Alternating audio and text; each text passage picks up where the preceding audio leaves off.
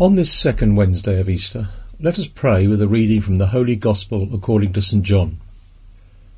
For God so loved the world that he gave his only Son, so that everyone who believes in him might not perish, but might have eternal life. For God did not send his Son into the world to condemn the world, but that the world might be saved through him. Whoever believes in him will not be condemned, but whoever does not believe has already been condemned, because he has not believed in the name of the only Son of God. And this is the verdict, that the light came into the world, but people preferred darkness to light, because their works were evil. For everyone who does wicked things hates the light, and does not come toward the light, so that his works might not be exposed. But whoever lives the truth comes to the light, so that his works may be clearly seen as done in God. This is the Gospel of the Lord.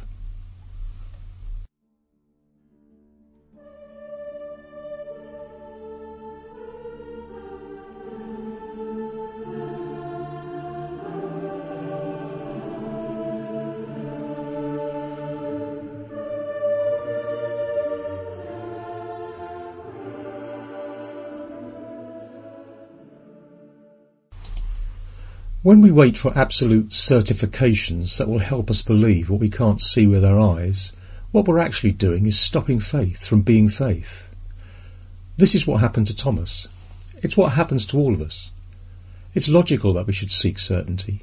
This quest is part of giving up our rationality that loves to ascertain what it doesn't see. Faith is a certainty, but it's the certainty of realities we don't see. Yet we still trust in their existence, thanks to a cloud of witnesses who accepted, over the span of centuries, that this man, Jesus, is the Son of God, and that he is still alive among us, although he hasn't appeared in front of us. When your mother or father tell you stories about your grandparents or great-grandparents, about your family history, do you ask them to prove what they say? Do you ask them for scientific evidence of what they tell you? Do you ask them to see your ancestors? I don't think you do. I think you just trust. Trusting is believing what others tell you. To a certain extent, the same thing happens with our faith in Jesus. Faith is a gift, a grace, but it only comes to us when we trust in the people who tell us what they've been told. That's how the church is. For God so loved the world that he gave his only Son, so that everyone who believes in him might not perish, but might have eternal life. Yes, because God didn't send his Son to judge the world, to judge you or me, but to make us believe, and so that we may be saved through him. It's not a matter of just believing. When you believe, you live believing. Let's say it's just like walking. If you're walking forward, you move forward as you walk. It's lively, dynamic, and it's something that grows little by little. Thus, if you walk in faith, believing, you'll find that you're living differently, because your life becomes like that of someone who lives in the Spirit, a life given by the Spirit that comes to us from above.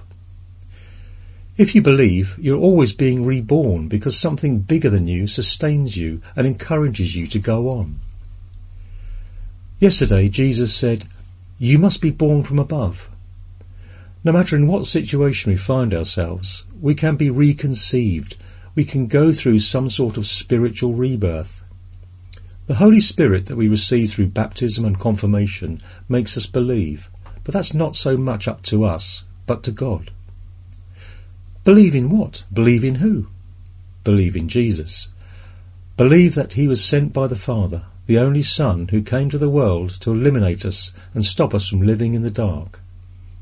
Is there a greater proof of love than being God and coming to be with humans out of pure love, without any question, and entrusting himself without expecting anything in return? Faith is a gift, and the gift is Jesus. It's up to us to accept this and live accordingly. Faith isn't a series of regulations, a to-do list. Faith isn't a doctrine that we must learn so we can repeat or defend it, and only then be able to receive it. Neither is it a feeling that we get to feel when we aren't well, when things are not all right.